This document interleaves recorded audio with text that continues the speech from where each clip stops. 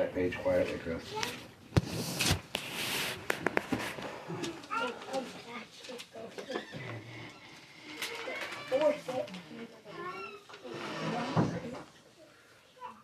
See so many seats full. We've only got a few left. We might be able to fill them soon. Amen. As we're very, very slowly working our way through Ephesians, we've made it all the way to chapter 4. Ephesians 4, 1 through 16.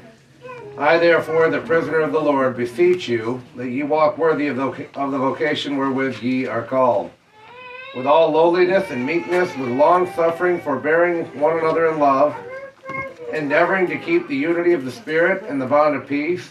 There is one body and one Spirit, even as ye are called, in one hope of your calling, one Lord, one faith, one baptism, one God and Father of all, who is above all and through all and in you all.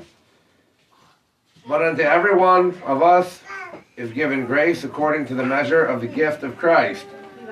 Wherefore he saith, when he ascended up on high, he led captivity captive, and gave gifts unto men. Now that he ascended, what is it but that he also descended first into the lower parts of the earth? He that descended is the same also that ascended up far above all heavens, that he might fill all things. And he gave some apostles, and some prophets, and some evangelists, and some pastors and teachers, for the perfecting of the saints, for the work of the ministry, for the edifying of the body of Christ, till we all come in the unity of faith, and of the knowledge of the Son of God, unto a perfect man, unto the measure of the stature of the fullness of Christ, that we henceforth be no more children, tossed to and fro, and carried about with every wind of doctrine, by the sleight of men, and cunning craftiness, whereby they lie in wait to deceive. But speaking the truth in love, may grow up unto him in all things, which is the head, even Christ, from whom the whole body fitly joined together, and compact by that which every joint supplieth, according to the effectual working in the measure of every part, maketh increase of the body unto the edifying of itself in love. Nice short stretch of verses there. As we're going through Ephesians for 3 chapters now, Paul has dealt with doctrine, in which he has described both our spiritual possessions in Christ, our spiritual position in Christ. In the remaining 3 chapters of his epistle, Paul will focus on duty, or responsibilities, that are ours because of the blessings that we enjoy, as described in the previous chapters of the blessings described. One upon which Paul elaborated is the unity that we have in Christ by virtue of his work on the cross. And he's reconciled both Jew and Gentile to God in one body. There's a lot of different things that would be considered duty or required. And there's a lot of things about that gets just as twisted as any other part of doctrine. And just like with the rest of it, the Bible spells it right out, and we can go right there and get the correct answers. Ephesians 2, 14 through 16 says, For he is our peace, who hath made both one, and hath broken down the middle wall of partition between us, having abolished in his flesh the enmity, even the law of commandments contained in ordinances, to make him in himself of twain one new man, so making peace, and that he might reconcile both unto God in one body by the cross, having slain the enmity thereby. At the end of the day, he did all this work so that we could all be one in him. We wouldn't have to bicker like we tend to do with people. Which means not only the chosen ones, the Jews, who were also special, but also the Gentiles can be fellow heirs of the same body. As we found back in Ephesians 3:6, that the Gentiles should be fellow heirs of the same body, the partakers of the promise of Christ by the gospel. We know that our Lord is no respecter of persons. You either follow him or you don't. And that's not because of where you come from or what the time you grew up on or what type of shoes you like to wear. That's because we're all his children and he wants us all to come home. It should not be surprising then that the first duty that Paul exhorts us to fulfill is to keep the unity of the Spirit in the bond of peace. It's almost like it's human nature to not get along. We start out as siblings, not not even in double digits of age. What do? We bicker and fight all the time. Well, that one touched my pencil. Never mind the whole box of pencils on the table. That one was special to me, and that person touched it. Then we grow up to be adults, and we start wars and all kind of stuff. Unity almost goes against human nature.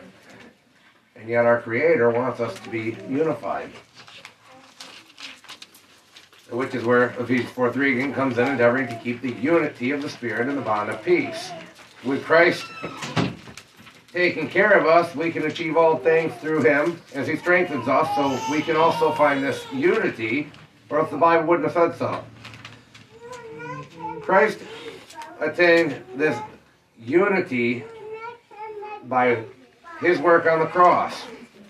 So since He's already attained it, it's already there. That's the hard part. It's like building a house or keeping the house up. What's harder? It's a lot harder to build it than it is to paint it and fix a few leaks here and there. Well, He already did the hard work. He's already attained it. He's already built this unity. So we're expected to maintain it. Beginning then with the charge to walk worthy of the calling by which you are called, Ephesians 4:1. Paul described how to have a worthy walk, and that is by displaying the attitudes for maintaining unity. And we can do lots of lessons on this, but at the end of the day, we all know that the old bracelet from the 90s sums it right up. What would Jesus do? We ought to be living for Him, because as Christians, we're supposed to be emulating His pattern. But even with that in mind, we'll still go ahead and delve a little deeper, because that's always fun. Ephesians 4:1-3 says, I therefore, the prisoner of the Lord, beseech you that ye walk worthy of the vocation wherewith ye are called, with all lowliness and meekness, with long suffering, forbearing one another in love, endeavoring to keep the unity of the Spirit in the bond of peace. Lowliness. This word means the having a humble opinion of oneself, a deep sense of one's moral littleness, modesty, humility, lowliness of mind. This virtue is necessary in order to properly value the others around you. Take a real good look at what that definition was. Lowliness. It doesn't mean to think you're worthless and horrible and that you just stink and that you're not really no. Having a humble opinion of yourself. Understanding that compared to God, you are not all that. This doesn't mean that you're not worth something. This doesn't mean that you can't do great things as long as the Lord is leading you. It means know your place. That means don't devalue yourself, but don't put yourself up on a pedestal where you don't belong either. The glory goes to God, and through His strength we can accomplish much. So lowliness. Philippians 2:3 says, let nothing be done through strife or vainglory, but in lowliness of mind let each esteem other better than themselves. Look not at every man on his own things, but every man also on the things of others. I know I haven't been married for 40 or 50 years, but at one point in my marriage, when things were going good that day, because we all know that's how marriage works, somebody asked me why it worked out. I said, well, because I worry about what she needs and she worry about what I need. I don't go into it thinking, well, what do I need? Woman, get up and do what I need. And she doesn't come in thinking, what do I need? You, get up and do what I need. We go in with the mindset of what can I do for the other person. And that goes further into what this lowliness of mind entails. It's not, I'm the greatest, so everybody bow to me. And it's not, I'm worth nothing, so nobody do anything for me. It's let's all have an attitude of servants toward each other. What can we do for those around us? And if absolutely everybody had that mindset, then absolutely everybody would be taken care of. Because as person A took care of the people around them, the people around them would in turn take care of person A. But somewhere along the line, you get one or more people who have this mindset of, well, I'll take what I'm getting and nobody else gets anything, and they break this cycle of goodness. Without this virtue, members in one body begin trying to be the head of the body, which is a role reserved for Christ. That's why you have so many churches now where one person is the man. There's no group of leaders. There's one individual who says and does things the way they want, and they make up rules as they go along, and all different levels between here and there. But the Bible says there's one head of the body, and that head is Christ. So for any human being to decide that they're going to be the head of the body, well, that's a problem. So we have to have this lowliness so that we can keep ourselves in the right mindset so we can serve one another. Gentleness goes right along with the first one. This word can be translated as gentleness, mildness, or meekness. It's not a quality of weakness, though. There are those who would think, oh, you're gentle, you're weak. Just like those who would think being kind is being weak. That's not true. You've got to be extra strong to be gentle or kind. Gentleness is not a quality of weakness, but of power under control. Anybody can be a bully. It takes hard work to do the right thing. Moses was a meek man. Not everybody catches that part about him, because you see this great movie made about him that was made back 100 years ago almost. Or you read the bulk of the chapters and you say, man, look at all the stuff Moses is accomplishing. Well, first off, Moses didn't do that. Moses was used to do that. But second off, it comes right out and says in the beginning that he was meek. He was a meek man, Numbers 12, verse 3. But he was capable of great strength and boldness. Jesus, the most powerful being that we can read about or think about. There's not another human being on the earth who is as powerful as Christ. But what does Matthew 11 say? It says he was meek and lowly in heart. Not qualities of weakness, but qualities of strength. When we see where he drove the money changers out of the temple, we see that he definitely had strength to do things that were needed to be done. Which also goes back to the bracelets. People have said that lately, that what would Jesus do does not rule out cracking whips and telling people to get themselves in line very loudly. But it is being gentle that has to be worked at, that takes effort, that takes real strength.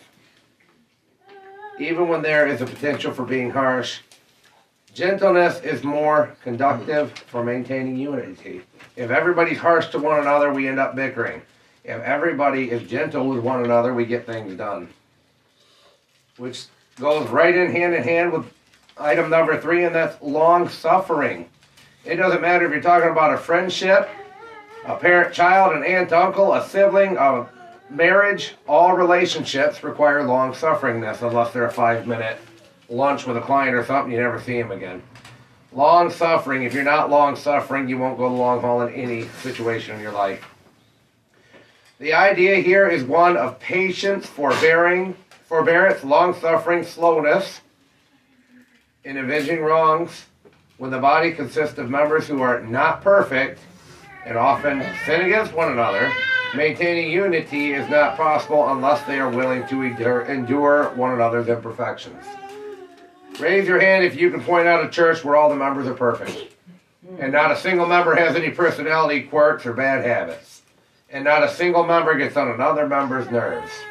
Raise both hands if you know of a household that way. And since the only one raising their hand is Chris, we'll educate him later. We get back to long-suffering. You don't have long-suffering at home, your family suffers for it. And if you don't have long-suffering at church, you start looking for a new church when the doors close. We have to be long-suffering. We need to bear with one another in love. This is similar to being long-suffering. Bearing means to sustain, to bear, or to endure. Sounds a lot like long-suffering to me. What makes such long-suffering and forbearance possible is another virtue, and that's the virtue of love, which is a highly underrated virtue. As Paul wrote in his chapter on love, love suffers long and it is not provoked. 1 Corinthians 13, 4 and 5. Charity suffereth long and is kind. Charity envieth not. Charity vaunteth not itself. It is not puffed up. It does not behave itself unseemly. It seeketh not her own. It is not easily provoked, and it thinketh no evil. If you have the proper attitude of love toward all those around you, it's going to be really hard to violate all the other things in relationships that we need to keep in check. The virtue of love is the tie that bonds all these virtues together. Colossians 3, 12 through 14 says, put on therefore as the elect of God, holy and beloved, bowels of mercy, kindness, humbleness of mind, meekness, long-suffering, forbearing one another, forgiving one another. If any man have a quarrel against any, even as Christ forgave you, so also do ye. And above all these things, put on charity, which is the bond of perfectness. Love is the bond of perfectness. By the way, the whole list in these 3 verses, in order to do these things right, every one of these other qualities require love, to at least some degree. You might be able to put on a show or occasionally be kind of forgiving, but you really need love to do it long term. Endeavor. Displaying these virtues does not come naturally or easily, nor does maintaining unity, so the need for much effort. Paul uses a word which means to exert oneself. Endeavor. Give diligence. Take the time to put in the work because it's not easy and you've got to try or you're not going to do this. Only by giving diligence to display all these virtues can we hope to keep or maintain the unity of the Spirit and the bond of peace.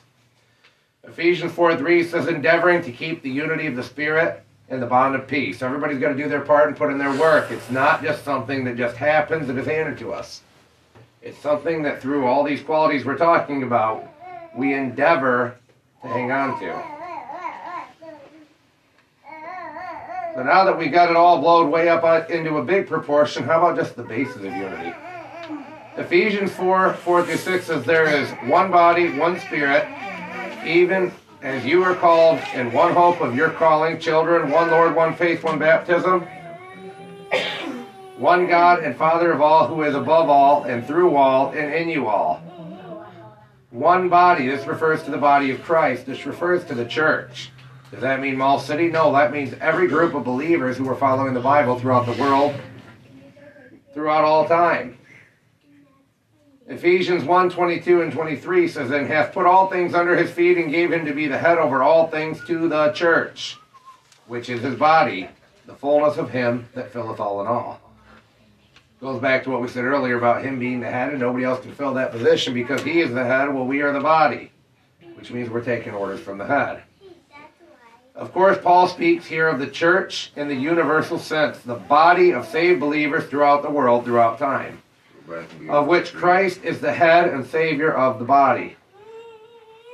Ephesians 5:23, for the husband is the head of the wife, even as Christ is the head of the church, and he is the Savior of the body.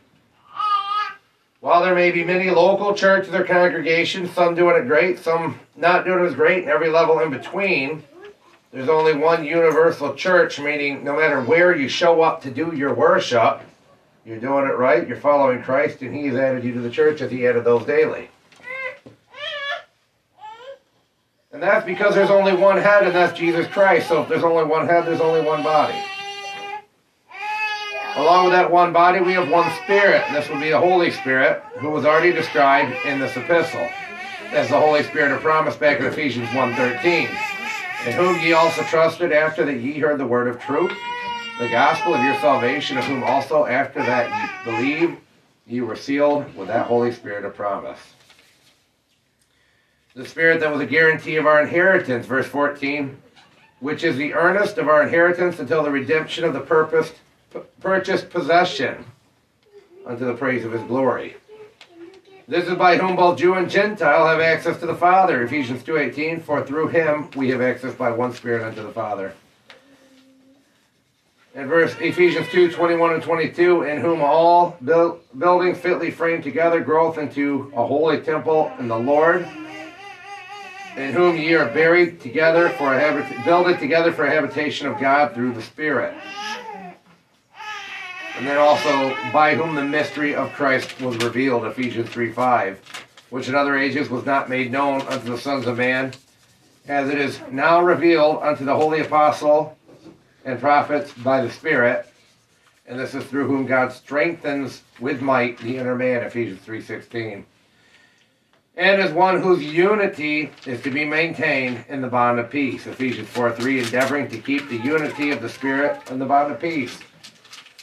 And this is just the tip of the iceberg, but this unity is important. A group of people who get together every Sunday and bicker and argue and fight are not in unity. A group of people who get together and care about each other and help each other out, that's unity. When we return, we're going to talk about our hope, the one hope of your calling, which is an extension of what we've already talked about, and about different roles as we work on our unity. But this is where we're going to leave off for this morning, which gives us the opportunity for our invitation. The invitation is good for anybody that has any needs, whether it's time to become a Christian or as a Christian.